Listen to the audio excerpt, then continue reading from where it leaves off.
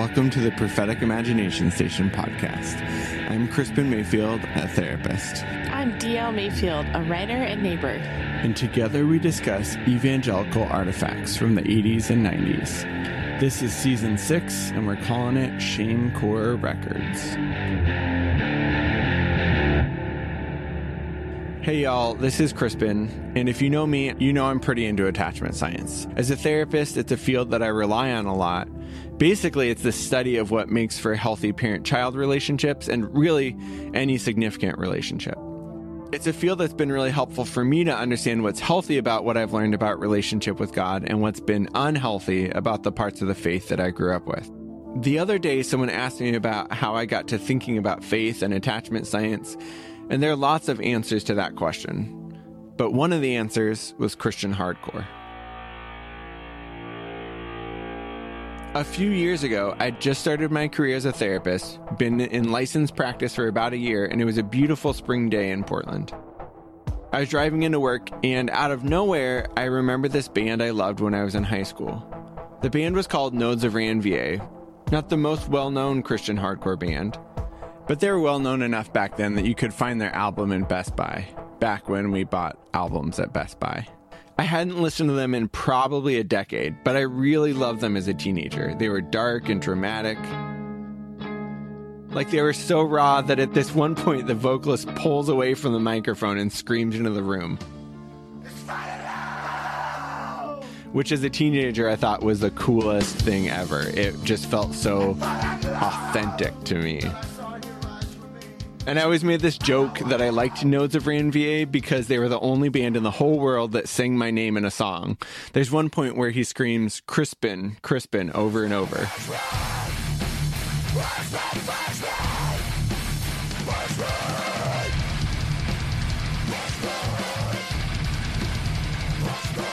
So actually, he's screaming blood scabs because, you know, it's hardcore music. Anyway, I put this album on and listened to this song called A Life Wasted Sleeping, and it stopped me in my tracks. He screams, I don't deserve to rest, I'm here to serve.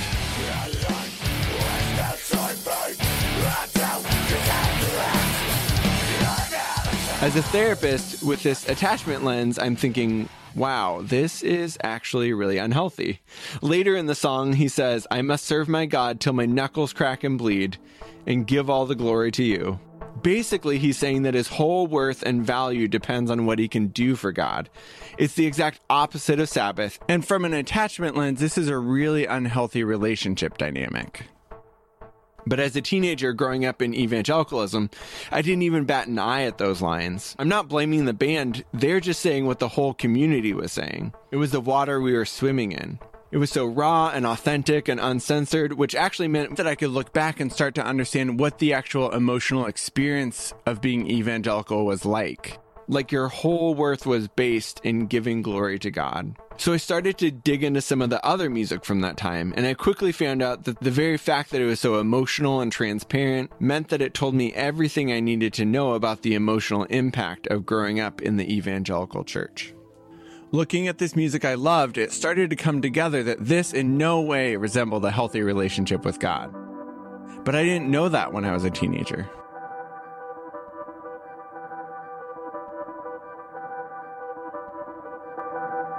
Crispin, this is like your baby. You're doing a whole season on Christian hardcore called Shame Core Records. And I just want to know why. Why Christian hardcore music? Because that's great. Let's go. So okay, can I ask you a question? Yeah. Okay, so did you grow up listening to Christian hardcore music? Like when I was like 14 and 15, 16, 17. And what did it mean to you at the time? It was like really a way of like being spiritual and also expressing a lot of emotions. It really meant a lot to me in this very spiritual way. It was like sort of like the worship music I listened to, because it was all these things about relationship with God, but it was much more raw than other worship music and other Christian music. And I would say that was like for better and for worse, which is why I want to talk about it, because really you could say whatever you wanted as long as you didn't say anything bad. you could say these like really dramatic things, right? About like hating yourself or about how worried you were about going to hell. And it was kind of like nobody batted an eye. One, because people probably couldn't tell what you were saying. And for two, it's just like, well, kids are like dramatic. And for three, these actually were things that were okay in evangelicalism. People just didn't say them out loud. Right. So it's probably the third part you as a therapist really want to focus on. I'm just really curious because I think when we think about teenagers, we do think about people who want to rebel a little bit, who want to do all that. And you're saying Christian music is different, and Christian hardcore in particular, it was actually a way to explore your spirituality and to continue to be seen as like a really spiritual person while also doing some of this other stuff. And I think that's really important. So you already mentioned like maybe people didn't even know what they were singing about because they're like screaming and all that. Were lyrics like really important to you as a kid? Yes. So I had my little bedroom. It was like a small bedroom with like the white plaster walls. And what I did was I wrote down all these lyrics to Christian hardcore songs. And then I took them to the bathtub with a lighter and I singed the edges of them. And then I taped them to my walls. That was the aesthetic of my... So you were like creating ancient artifacts? You're trying to? I think it was supposed to look really edgy, you know, with like the sides burned. And your parents just let you do that? Yeah, they didn't even say anything. Like so you were like handwriting out the lyrics? Yes, in cursive. Wow, lost art. So the lyrics were really important to you? Yes, probably like the most important. Okay. So more important than the music? In a way, yeah. Like the music was really powerful, but the lyrics were, I would say, more important in a way. And like, were you a part of the scene? Because like people who were into Tooth and Nail and into like Christian alternative music, like being a part of the scene was important. Although we know like not everybody was able to like go to shows and stuff. Right. Yeah. And I think that's like something that there definitely was a scene. There was like this, you know, alternative scene, hardcore, metalcore, etc. But I think there were a lot of people like me. I was a missionary kid. You know, it was during the days of Napster where you could get music and there's like a lot of accessibility. And you would just spend the day like looking on the Tooth and Nail website and listening to every band. But it wasn't like I could go to concerts. So it really meant a lot to you. Yeah. And it really spoke to you feeling like an outsider. And hardcore and punk was about being different. And what we're going to talk about this season is how actually a lot of that was like you're trying to get yourself to act right and be right. And like a lot of anger at yourself for not being able to be as obedient to God as you wanted. Not being able to do the right things. Like, why do I keep on like failing over and over and over again? Which really resonated with me as an evangelical kid. And I think whether or not you listen to this music resonates with a lot of people. We've talked about how that does not resonate with you. Nope. But I think that idea of like, what is wrong with me? Why can't I get this right? I think was a feeling that a lot of people had. That's so fascinating. And I know this season is supposed to be about you. And I think it will be, but I think it's really funny to think about me as like a 13-year-old preacher's kid, like innocent, chubby-cheeked girl, just bopping along at a hardcore show and just be like, okay, this is interesting. Okay. Like, right. I hope people are becoming Christians at this show. Like, that's all I cared about. Right, and here you are like, almost like a monk from olden times, like whipping yourself in the back. So true, like, right. Through the lyrics of these songs. And so I think we want to make space for people listening. Like, maybe you didn't listen to hardcore. Maybe you grew up adjacent to the Christian music scene.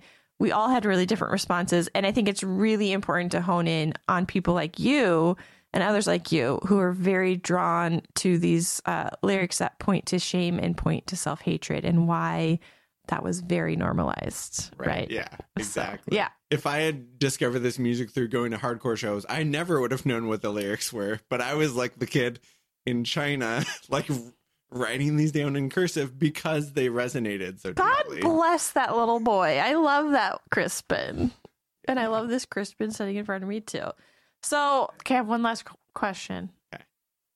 Is Christian hardcore the most reformed musical genre? I think so. Probably, yes. And they're literally like the most Calvinist. Yes. Like total depravity. We are born sinful. God cannot stay in the sight of you, right? Without the blood of Jesus covering. Right. Yeah. It's like, a lot of worship songs sort of like, they refer to it, and Christian hardcore is like, this is it. Like, I'm just going to make it really clear. Yeah. So it's hard for me to think, like, Christian hardcore, did they just get it more than other people? I'm just trying to say, like, why did pop punk not go there? Yeah, I think a lot of it was the genre. Although listeners are probably like, what about like Relient K saying like, who I am hates who I've been, So there are these elements throughout a lot of this music, but Christian hardcore, I think, it's so funny because it's supposed to be tough, but it's really dramatic. Mm-hmm. That's why you love it. Yes, exactly. It's so dramatic. It's like, on some level, like there's some part of like a theater kid in me that wants to. Carmen raised us to be theater kids. Exactly. Want to get on stage and scream your guts out about how much you love God and how much you hate your sin. Okay. One thing that you've brought up about this, mostly it is white young men who made this music and enjoyed this music and reminisce about this music. It's a sweaty, smelly white boys club. Yes, exactly. And so it's important to just point that out. One thing about this season is that I'm looking at like, what is it about white evangelicalism and what can we learn from those outside of white evangelicalism and from a diversity of voices about these themes. So I'm really excited about that. But I also want to just acknowledge that, this is the most white-centric, male-centric like music genre possibly ever. Really? That's a bold claim. But I think so. I'm like, nothing else is coming to mind. I know, exactly, right? I mean, maybe ska, but even like punk, you could have like punk girls, like there is a little bit more of that. And there was like, I can think of one Christian band called Still Breathing that had a female vocalist, and they did like one album, and that was basically it. Wow. So let's just put that out on the table.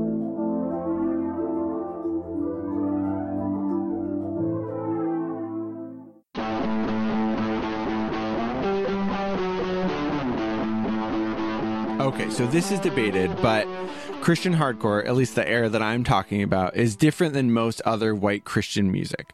Because in a way, it's not copycat God rock. Most other genres, Christians took it and redeemed it. They sanctified it. But this was different because they were on the front lines of this, actually what was a post-hardcore scene. Bands like Under Oath and Norma Jean and Emery were playing on the top stages with bands like Every Time I Die, Killswitch Engage, and Thrice. Under Oath sold a gold record, which means they sold 500,000 copies, and it wasn't just to the Christian market. But to understand how important Christian hardcore was with all of its flair and anger and sadness and drama, you have to understand contemporary Christian music like Michael W. Smith, Stephen Curtis Chapman, Amy Grant, all that music that we grew up with. So I talked to my friend Leah Payne, who's writing a book on contemporary Christian music. She's a professor at George Fox University and Portland Seminary, a host of the Weird Religion podcast, and we talked to her on this podcast about Frank Peretti a couple of seasons ago. I asked her what she was learning about the emotional atmosphere of evangelicalism as she's digging into music that would play on K-Love or your local Christian radio station. So suffering motifs don't tend to make it into the top 20 too often, unless by the time you get to the bridge or the chorus, kind of like, and Jesus is great. So those motifs don't tend to make it in. And so I interpret that as a kind of regulating. These are okay emotions to feel in this kind of space. You were talking about the interior world of the like chart toppers. I think that if you look at contemporary Christian music, you can gain certain like big picture ideas about what evangelicals thought the interior world should be. So like, you should be thinking about this, you shouldn't be thinking about that. So I think of the music of the top 20 as a whole promotes a very regulated internal world. High boundaries around what you ought to be thinking or feeling, but not a ton of space for like meandering emotionally or thought-wise. I think one example of how the reception of songs promoted that was a song by an artist named Leslie Phillips. And she eventually left CCM and became just a singer-songwriter, and her music is amazing. She did the soundtrack to Gilmore Girls. Fun fact, she is an incredible vocalist. Anyway, she wrote this song called The Strength of My Life. And the chorus says, every day I look to you to be the strength of my life. The chorus made it into certain hymnals. Well, the verse is talking about despair, depression, hopelessness. If you take the chorus out of the verse, you don't actually get that pondering, what does it mean to be at a low point emotionally? So even the songs that did, that might make it into the top, like they were sort of tweaked along the way. It's not like I don't think there's any like evil person out there kind of like, ha ha ha, I'm going to take away this moment. I just think it's people's tastes, they just think like, well, I don't want to feel that, like in church, like that seems inappropriate to feel so bad, in church. It's like something that we sort of do together. But that song stands out in my mind as like, oh, it's actually really different when you separate those two. If you were to come up with a slogan for CCM. Okay, so that makes me think of is the radio station, Safe for the Whole Family. I think that is the brand and also the damnation of CCM, right? Like, I actually think that slogan, it kind of sums it up for the good and for the ill. Like, it's going to be so inoffensive, and that's not a good thing necessarily. Like, that's his best. That's the best thing that I could do is like safe for the whole family. Yeah. Why are we reinventing the wheel? Yeah. Listening to Leah, I reflected on the freedom I felt listening to this music. Even though in some ways it parroted the beliefs of the community, it was also a really emotionally freeing space for so many of us. I thought of this song by Norma Jean called Memphis Shall Be Laid to Waste. It was about death and Jesus and girls. It just had so much energy. It was poetic and dark and still spiritual. And then at the end, Aaron Weiss, the singer of Me Without You, comes in and does this dramatic spoken word. I just loved all of it as a teenager. And if I'm honest, I still do. The song's called Memphis Shall Be Laid to Waste. Enjoy it with your brother or your sister or grandma, whoever's here with you. Our CD will be out August 13th. It's called Bless the Martyr, A Kiss the Child. The song goes out to everyone below the south of the Mason-Dixon line and up north from it too. It sounds a little something like this. 1, 2, 3, 4.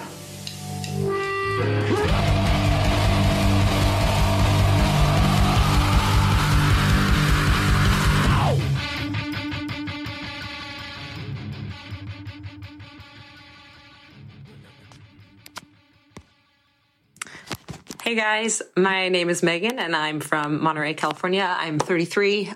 Christian hardcore is like one of the few topics on earth that I can talk about for hours. My gateway into Christian hardcore or metalcore was actually first through the punk and ska scene. Bands like Fiverr and Frenzy, old Reliant K, old stuff, MXPX, the Dingies, stuff like that. And then just going to festivals and shows where I was introduced kind of accidentally to harder bands like Norma Jean or Showbread. But I first heard Underoath when I was 15, talking to some dude over AOL Instant Messenger. And I just loved the song. When the Sun Sleeps obviously was the first big hit they had. I just loved it. And my world kind of opened up to more aggressive music. There was just something so wonderful about it. You kind of feel like you found your people. And I listen to tons of secular hardcore as well, then and now. But there's just something so tangibly powerful about someone yelling or screaming at the top of their lungs words that echo the prayers that you've prayed or truths that you're trying to live by or spiritual questions that you're wrestling with, like right along with the members of your favorite band or whatever. And some of those moments have given me more powerful experiences of worship than any kind of congregational setting, even though I know that probably sounds weird or maybe not correct. I don't know. That might be crazy, but there's just this sense of community with people that also get that, who know exactly what you're talking about and aren't afraid of that raw emotion. As God made our emotions, there's emotions all over scripture. And just bands like that who leave it all out in a song or on the stage, but also try to honor God in doing that. That whole scene has just still been a kind of ministry to so many people, thousands of people, and I'm definitely one of them. Preparing for the season, we asked for voicemails from listeners, and we heard over and over and over again that people love the authentic and raw nature of this music. It made me wonder, what was it about the evangelical experience that when we filmed this emotional, dramatic music, it felt like a breath of fresh air? So I talked to my friend Becky Castle-Miller. These books are terrible. They're terrible. She had just completed a thesis that examined evangelical teachings about emotions. So I have Emotions, Can You Trust Them by James Dobson and The Spirit-Controlled Temperament by Tim LaHaye.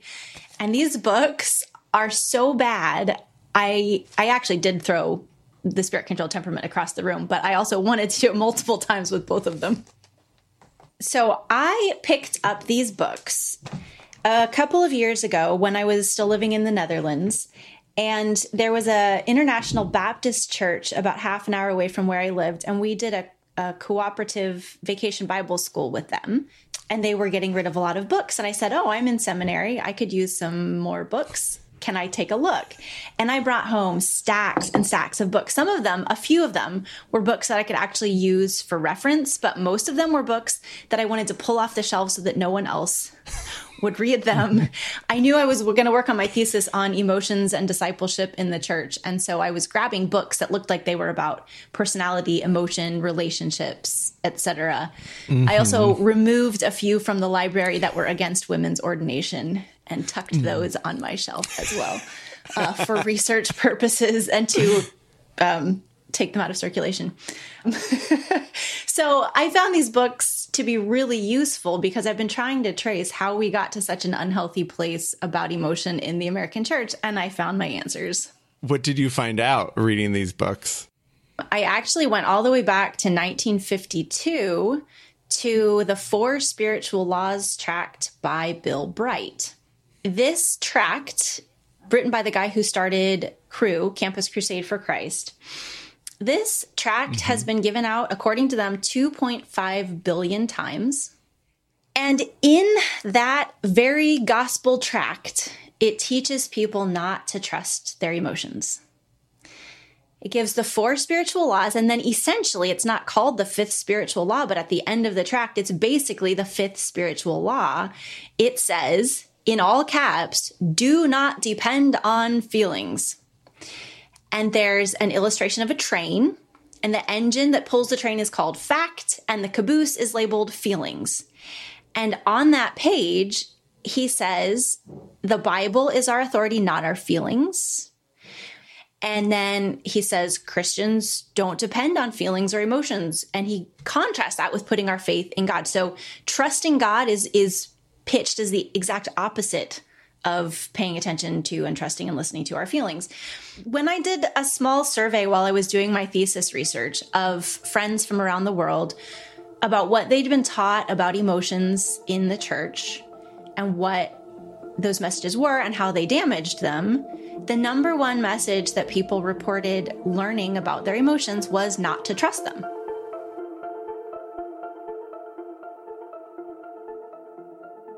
So I did a lot of digging into this Dobson book and this LaHaye book because I know they were so influential. So you've got The Spirit-Controlled Temperament, which was published originally in 1966, and it was Tyndale's first non-Bible book. So the Tyndale offices are actually 5 minutes from my new house in Wheaton. If I look out the window and there are no leaves on the trees, I can see the big Tyndale office. And they built that building off of money from Tim LaHaye's books. When I did my survey, a friend from Nigeria told me that one of the books that damaged her emotionally in the church was The Spirit-Controlled Temperament in Nigeria. And she came away with that same message, don't trust my emotions. So this has international influence, and that's a shame for the American church to have exported anti-emotionalism. So this book by Tim LaHaye is supposedly about personality and temperament, but the whole middle section of the book is basically a rant against emotion. He actually calls emotions sins. He flat out says, anger is one of 2 universal sins of mankind. Anxiety is a form of fear, and he talks about how fear is a sin. So basically having an anxiety disorder means you're perpetually sinning. Anger grieves the Holy Spirit. Fear quenches the Holy Spirit. then he just goes off onto this wild track that talking about how emotion is opposed to rationality. And then emotions are sinful. Not only are they sinful, but they're motivated by selfishness. Like anger is motivated by selfishness, fear is motivated by selfishness. And basically, if you struggle with anxiety and depression, your mind is not controlled by Christ. What a condemning message for people who struggle with mental illness. So he's basically calling these mental illnesses sinful and saying that you don't have Christ if you struggle with these things. And his outworking of this is incredibly destructive. He includes these anecdotes that I think he thought made himself look good, but they make him look terrible. They make him look like a monster.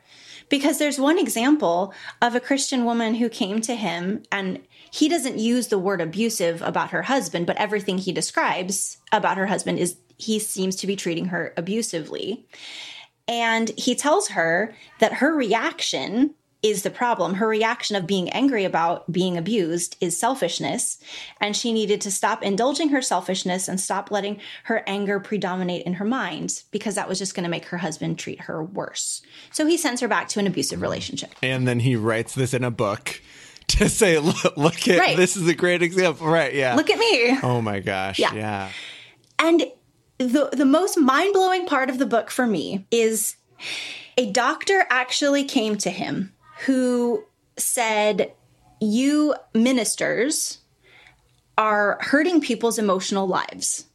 He said, I did my internship at a mental institution, and this is quoting the doctor, the overwhelming majority of those people had a religious background and were there because of fear induced by guilt complexes.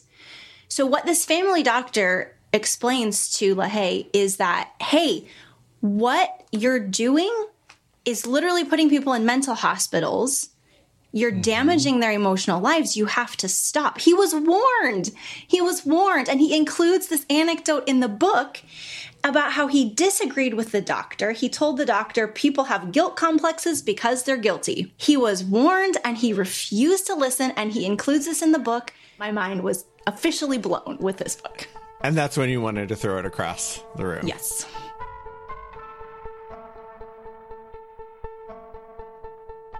And so, and in your thesis, you say that, I think you say that Dobson, in comparison, looks better than LaHaye.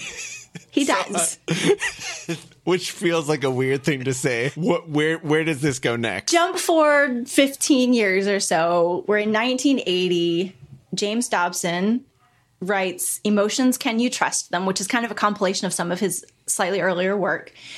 And right, so after reading LaHaye, you read Dobson and you're like, actually it's not as blatantly bad. I actually wrote good in the margins of the Dobson book at least 7 times. He made some good points.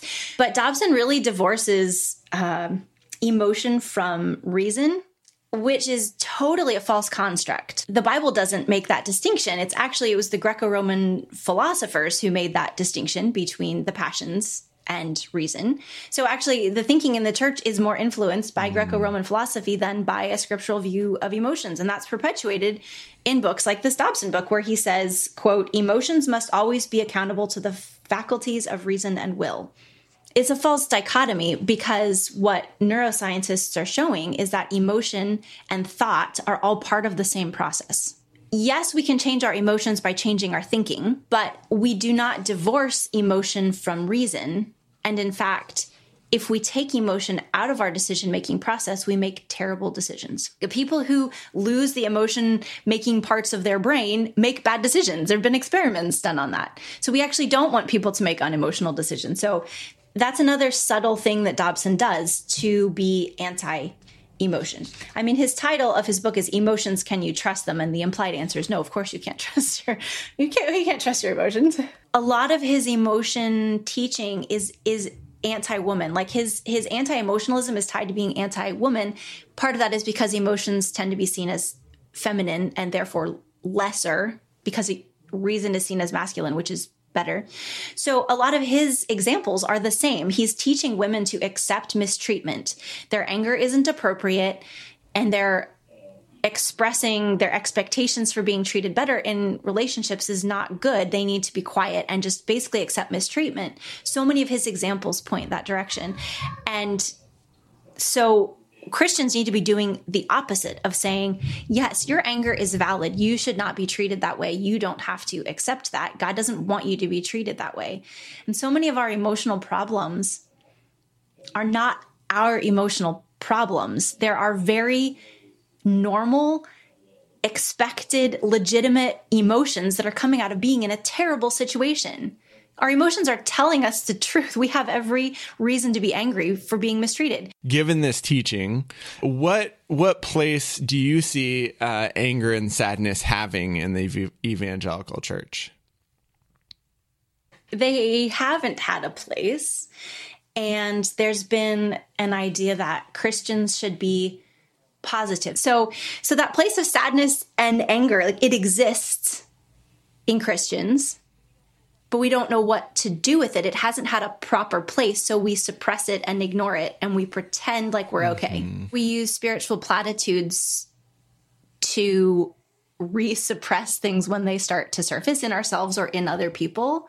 Phrases like, well, it was God's will, or remember the Bible says rejoice in everything. The American church has no place for lament. And yet there's so much scriptural precedent for lament and grief practices.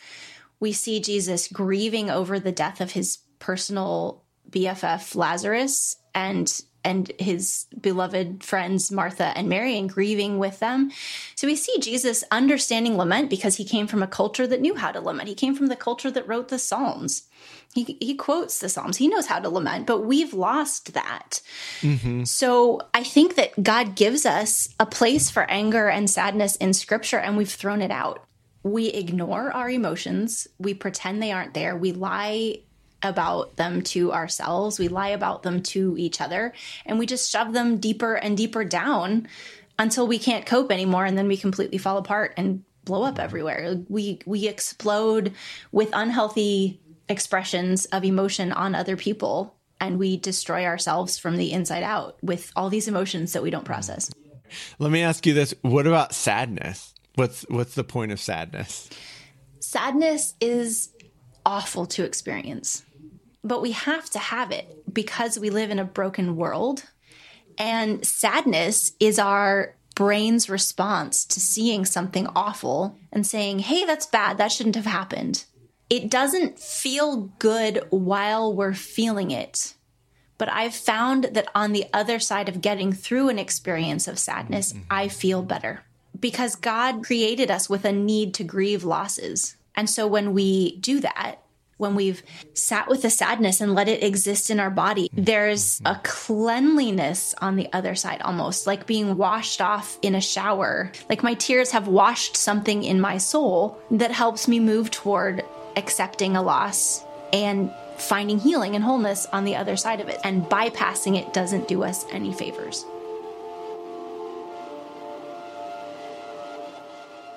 Dan Siegel, one of the pioneers in interpersonal neurobiology, has talked about how having our emotions mirrored and named helps us calm them down, making them way less overwhelming. I know this music did that for me. That song I played a clip of earlier by Norma Jean, when I was in high school, I would come home, go into my room, put on that album, and sleep for a solid hour. Something about the chaos of it all helped calm the chaos inside. Christian hardcore was so important to so many of us. It gave us an outlet for all the swirling emotions inside we felt like we weren't supposed to have. But at the same time, the way that emotions of sadness and anger and shame were expressed and processed still fit this evangelical worldview and actually made them worse in a lot of ways. But we'll get to that soon.